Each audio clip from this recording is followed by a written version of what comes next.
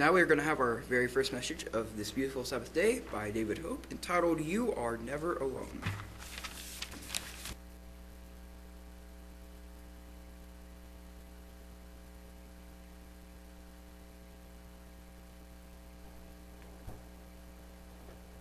Thank you, sir. Good afternoon, everyone. Another beautiful day. We pulled it out. Any of you awake when the storms came through this morning? Reg was. Steve was. Steve, could you ever go back to sleep? I gave up about 4:15, 4:30 and just stayed up, and then Fran got up a little later and had coffee, and I sat down in the recliner and talked to her, and her sweet voice put me to sleep for about 30 minutes or so. She quit talking. No, not really. What did I say wrong? Anytime somebody laughs, I said something wrong. I don't know.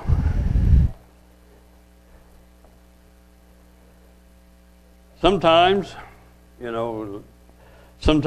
a terrible trial is happening, and most of us have had pretty rough trials. If we haven't, we will have. It's kind of like what Rick Warren said one time, if you're not in the middle of a trial, or you've just got out of one, or you're fixing to go into one. So when a terrible trial just has happened, and it seems to never end, a lot of times they go on and on and on. I know some of you have had some pretty hard trials. They just for a long time, and may even get worse, and we wonder why, and we wonder, where is God in the middle of this?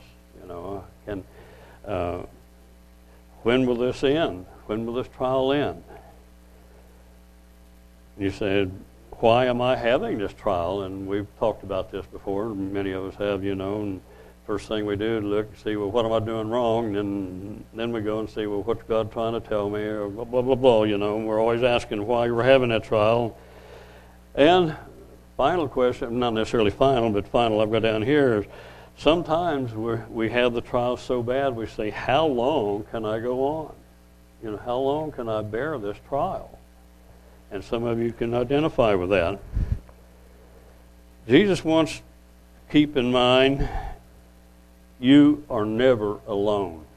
No matter how bad your trial is, or my trial is, no matter how bad they are, we are never alone. My first scripture will be in Hebrews 13th chapter. Like I've said so many times, I intend to keep this brief. I start to say, if I don't time it, it won't be brief. They've got a clock up here to go by. But anyway, Hebrews 13th chapter and verse 5, and breaking into a thought here too, says, let your conversation, you can say even conduct, let your conversation be without covetousness, and be content with such things as you have. Sometimes we get very impatient over small things, and sometimes even heavy things that, but Scripture says to be content. For he said, and listen to this, I will, and talking about Jesus, he said, I will never leave you nor forsake you. And sometimes we really have to concentrate on that, no matter how bad things are. Jesus said, I will never leave you. You may seem like it, and we've all heard the little tale, the two footprints, and then the person asking, well, why did you leave me, God? I just see one footstep, one footprint. Well, that's when I carried you. Well, sometimes we get that way. We think that we're walking by ourselves. Romans 8th chapter, verse 24 through 31. For we are saved by hope, but hope that is seen is not hope. For what a man sees, why do you yet hope for? So we hope that we're healed. We hope that this financial problem, we hope that this other horrible problem is going to end. So we're hoping because it's not here yet. If it already happened, we wouldn't be hoping. That's kind of the essence of that verse. But if we hope for that we see not, then we do with patience wait for it. And how many times have we had messages on patience? We need patience. Last fall, or last spring, we had Bible study on, several weeks Bible study on patience. Verse 26, likewise the Spirit also helps our infirmities. And this is something that we've heard a lot, we've read it a lot, we've heard it from messages, but a very, very important thing. The Spirit helps our infirmities, for we know not what we should pray as we ought. Have you ever been in a situation you just don't know what to pray about this? We all have. I'll never give all the situation, but the Spirit itself makes intercession with us with groanings which cannot be uttered.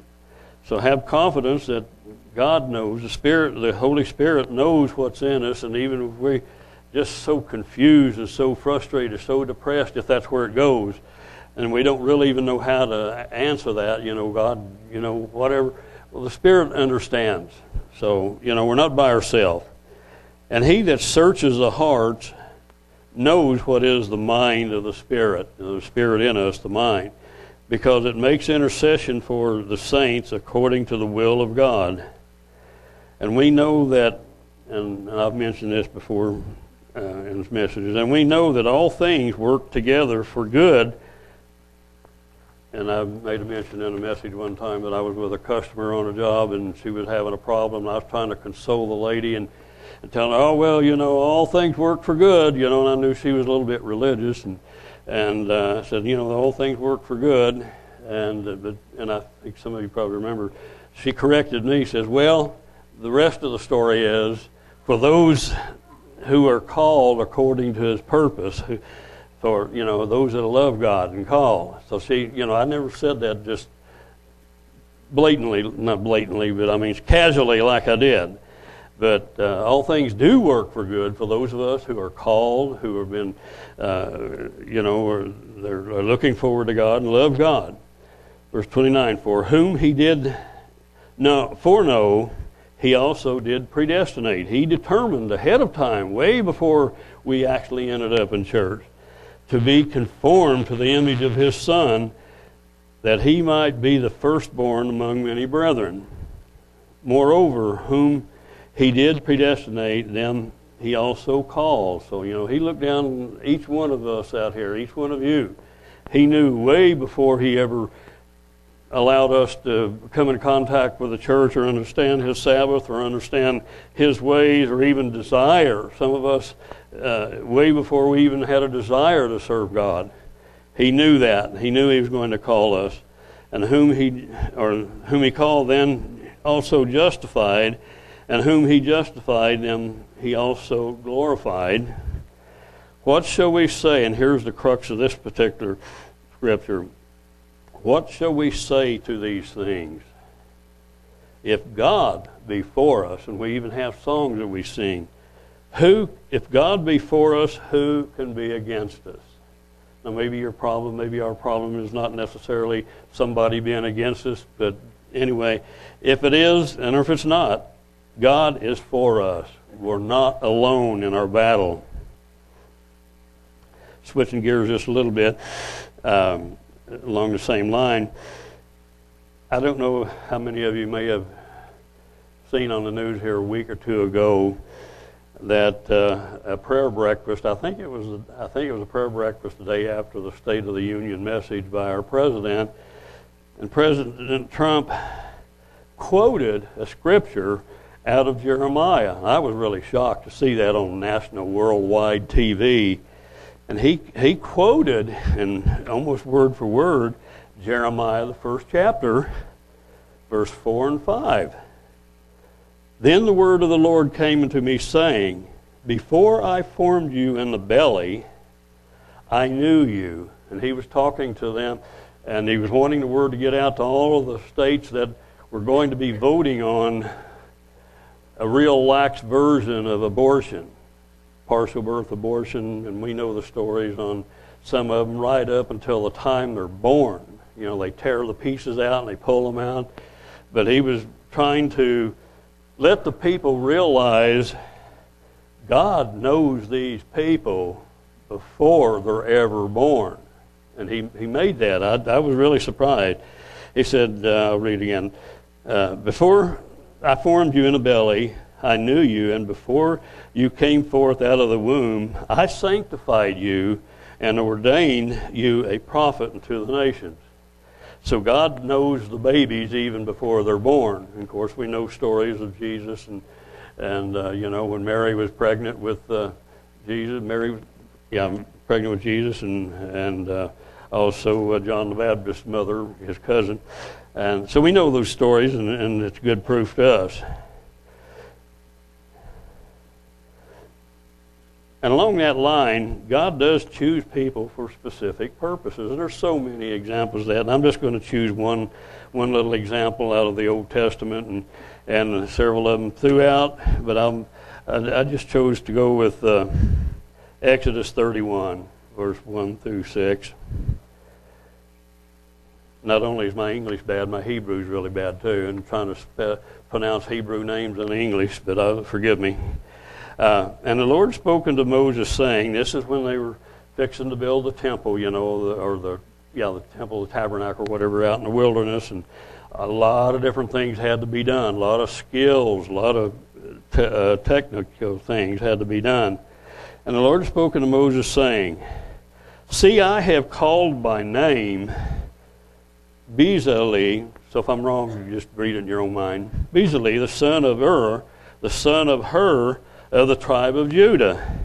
And I have filled him with the Spirit of God in wisdom and in understanding and in knowledge and in all manner of workmanship. And we've had people in our congregation here, and still do have, that have tremendous skills, tremendous abilities. And a lot of the older people here, people have been here for a while, knew Merlin, Ross, tremendously gifted in the ability for woodworking and things of that nature. Just, he wouldn't even have to have a plan. He could come up and make beautiful furniture and stuff. It was just so easy. And the way he talked, he had that ability just about all of his life. Even as a young boy, he could do those things, and he took the credit, or not took credit, he gave credit to God, gave him that skill and that talent and that ability.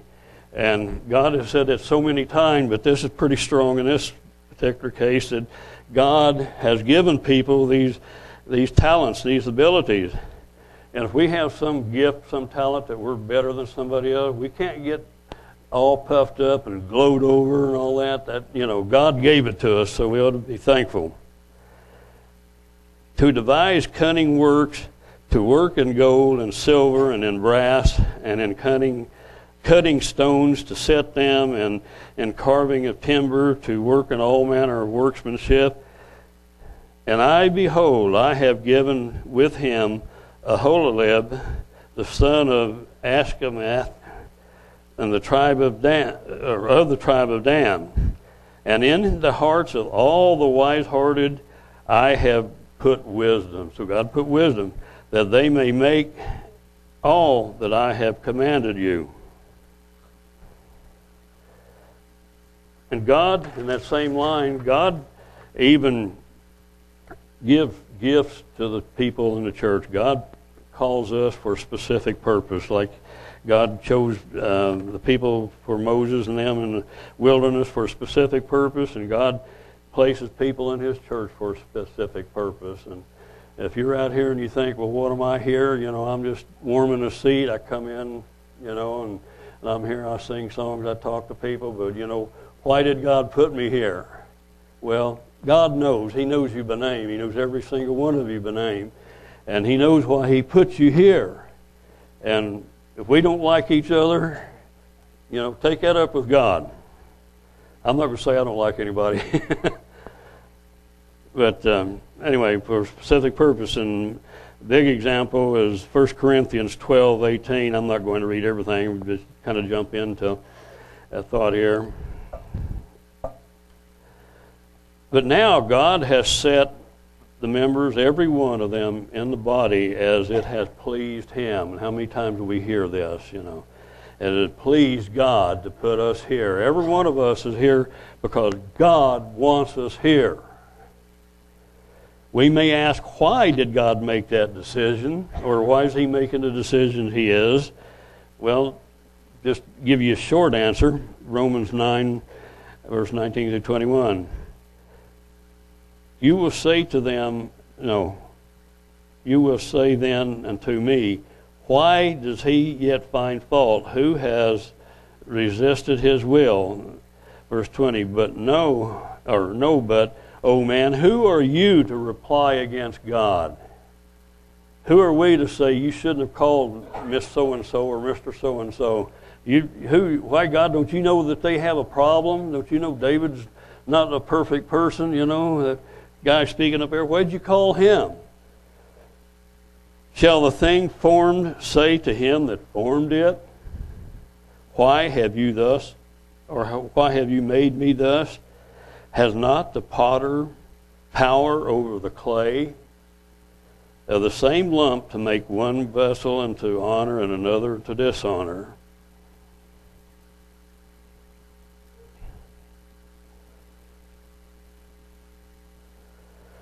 Yeah, when we're having a really hard time, just remember, there are other people, either here or out in the world, that have it just as hard or maybe even harder than what we do. And I think that's what keeps a lot of us going sometimes. We get the idea that, oh, woe is me, and then we come down and see someone else that has it a whole lot worse than what we have it. 1 Corinthians 10, verse 13. And there's a scripture that keeps a lot of people hanging on. There has no temptation taken you but such as in common to man. But God is faithful, who will not suffer you to be tempted above that you are able, but will with the temptation also make a way to escape. I'm going to get out of it. Well, no, read a little further. That you may be able to bear it. We don't always get out of the problem, but he gives us a way, gives us the strength to bear it. My last scripture, this is going faster than I thought it would. I normally digress a lot, and if I've got 2 or 3 pages, I can double or multiply that, and I chose not to digress as much today. Maybe let me think up a story and talk about myself. I haven't talked about me very much today. That's my favorite subject, talk about me and how the Bible applies, you know. No. I say no, that's true, but I'm not going to do it. Galatians 6, verse 9. And breaking in again into some subjects. And let us not be weary in well-doing. And it's easy to get tired. It's easy to give up sometimes after a long time of battling with our problem, our trial. And we just never seem to get over. We're just continue there. He says, let us not be weary in well-doing, for in due season we shall reap if we faint not. Keep this in mind. God knows you by name. He knows every single one of us by name. And we've heard so many times recently in our messages, sometimes twice, 2 messages one day, God loves you. He loves me. He loves our children. Jesus said that God even knows the hairs on our head. Now, some of you, it's a little... That's no problem. I know the hairs on your head. I can look at them and see, well, here's one over here. No, it's kind of a bad hair day for some of us. But anyway, but God even knows the hairs on your head, and that he will never leave or forsake you. Just remember this one thing. You are never alone.